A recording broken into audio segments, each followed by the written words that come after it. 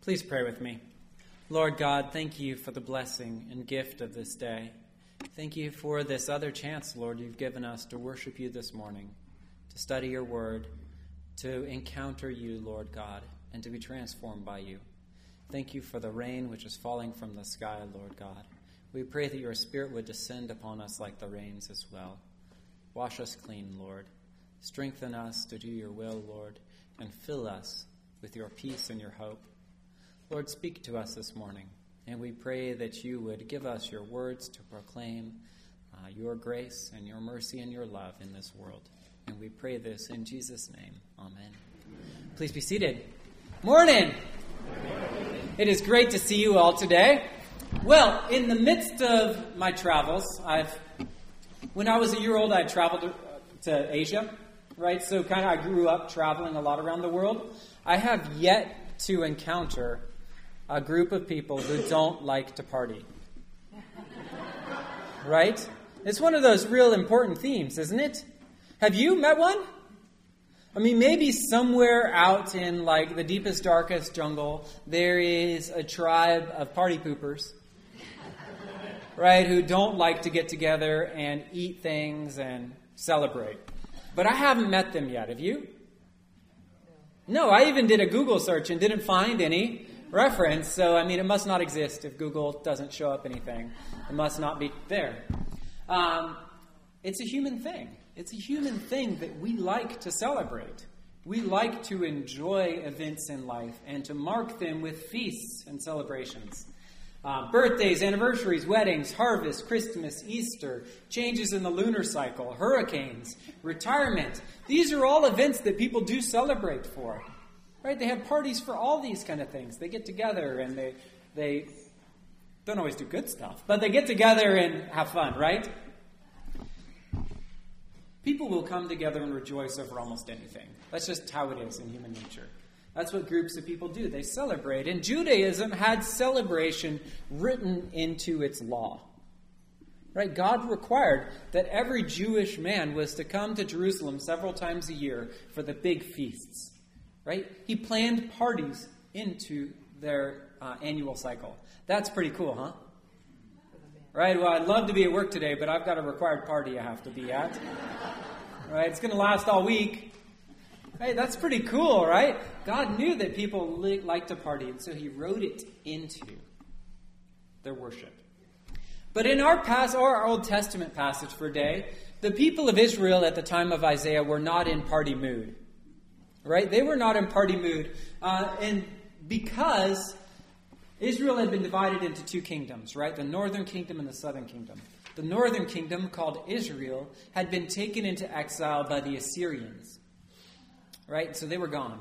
So all those folks, all the neighbors, had gotten taken away. And at first, I'm sure the southern kingdom thought yes. Right? But then the Assyrians started breathing down their neck. And so they thought, no. Right? No, this is a real bummer. And so, and then Isaiah had also prophesied that judgment was coming to the southern kingdom. Judgment was coming too. And you will see later on in the book of Isaiah when they are exiled, the southern kingdom is taken into Babylon, which is really a bummer for them. So the nation was faced with all kinds of challenges. All kinds of difficulties were being presented to this southern kingdom, this little bit of land surrounded by people who hated them. In addition to that political situation, there were all the normal kinds of challenges for people living in the 8th century BC. Spotty cell coverage, right? Difficult to find gas stations. Giving birth to a child was dangerous. Work was often backbreaking. Droughts and famines couldn't be prevented against or planned for.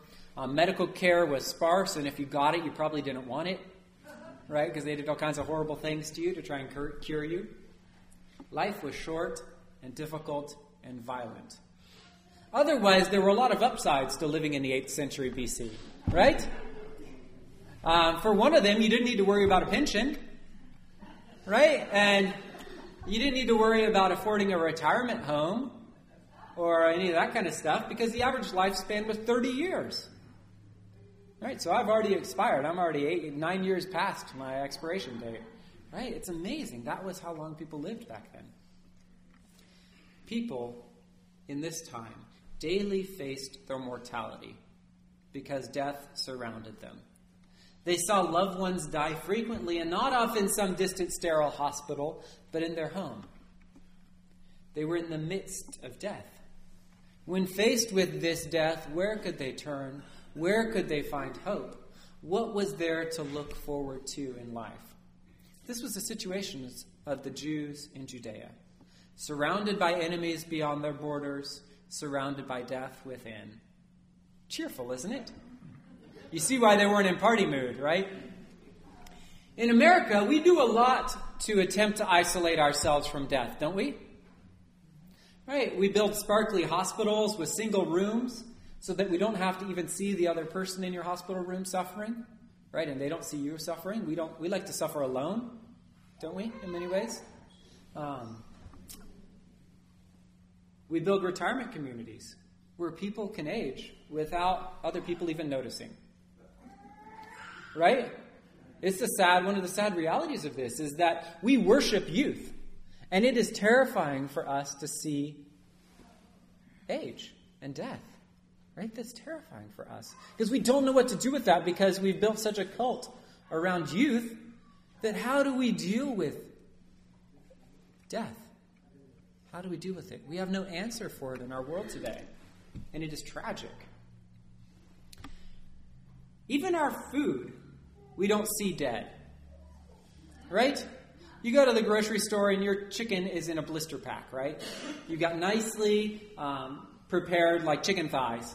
Like maybe a spot of blood, maybe in a joint or something like that. But basically there's no hint that it ever was a creature. Right? But do chickens grow like that? Like in packages? No, they don't really grow like that. They're actually a living creature that then dies. And most of us go through life without ever seeing dead animals, right? Or a dead person. Many of us can go through most of our life without ever seeing that. We try to isolate ourselves from death. And our lives might last longer, but can we escape death? Can we evade it? No, you can't. You can't evade it. Near this time of year, 2 years ago, my father-in-law died from falling and hitting his head on the floor of his garage, and then he had a bleed in his brain and died. Last year at this time, my aunt died from cancer. 2 weeks ago, my dad was nearly killed when a man hit him on the head with an iron pipe and he was mugged in Uganda. Right? Can you get away from death? And those are just 3 accounts in my little life, right? Your lives have similar things that have taken place. People you care about deeply have died. People you love, you've been separated from them by death. There is no getting around it, is there? Death is so close to us, and yet we try so hard to keep it away, but it's still there. Right? It's like that old adage, right? If a tree falls in the woods and no one's there to hear it, doesn't make a noise, right? If someone dies and you're not there to see it, do they still die? Yes. We might have separated ourselves from death, but death is still there. And in many ways, we're not really living because we're not seeing death. Seeing death allows us to appreciate life in many ways, doesn't it? Allows us to see the great privilege and gift it is to be alive. So Isaiah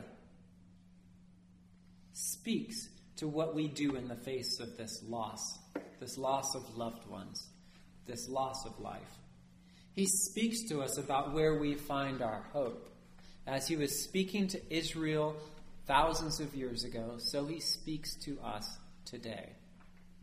Because he was looking toward the hope of restoration when he spoke about a heavenly banquet, when all those who were God's people were brought back to him. He says, "On this mountain the Lord of hosts will make for all peoples a feast of rich food, a feast of well-aged wines, of rich food filled with marrow, of well-aged wine strained clear." Anyone want to be there? That sounds good, right? That's a marketing plan right there, right? Sounds like a feast you want to be at. He uses this theme of a banquet because it's an important theme. Banquets were times to gather, times to celebrate, times to remember, and times to be nourished. Times of plenty. That God would use this language of feast and celebration to describe the heavenly reunion of all who are in Christ speaks to his depth of knowledge of us. He knows we celebrate with food and merriment. He created us to be that way. But this is not just any old party. No, apparently, according to Isaiah, God will destroy on this mountain the shroud that is cast over all peoples, the sheet that is spread over all nations. He will swallow up death forever. Then the Lord God will wipe away the tears from all faces, and the disgrace of his people he will take away from all the earth. For the Lord has spoken. It will be said on that day, Lo, this is our God. We have waited for him, so that he might save us. This is the Lord for whom we have waited. Let us be glad and rejoice in his salvation. This is the joy that all those who believe in the name of Jesus Christ look forward to restoration and resurrection. This is what All Saints' Day looks forward to. It is that time when the pall of death is destroyed and death is swallowed up forever. The swallowing up of death did not happen because humans suddenly found a cure to death, right? It didn't happen because we built better and better hospitals and trained our doctors in more and more specialties and eventually developed drugs that help us live forever, right?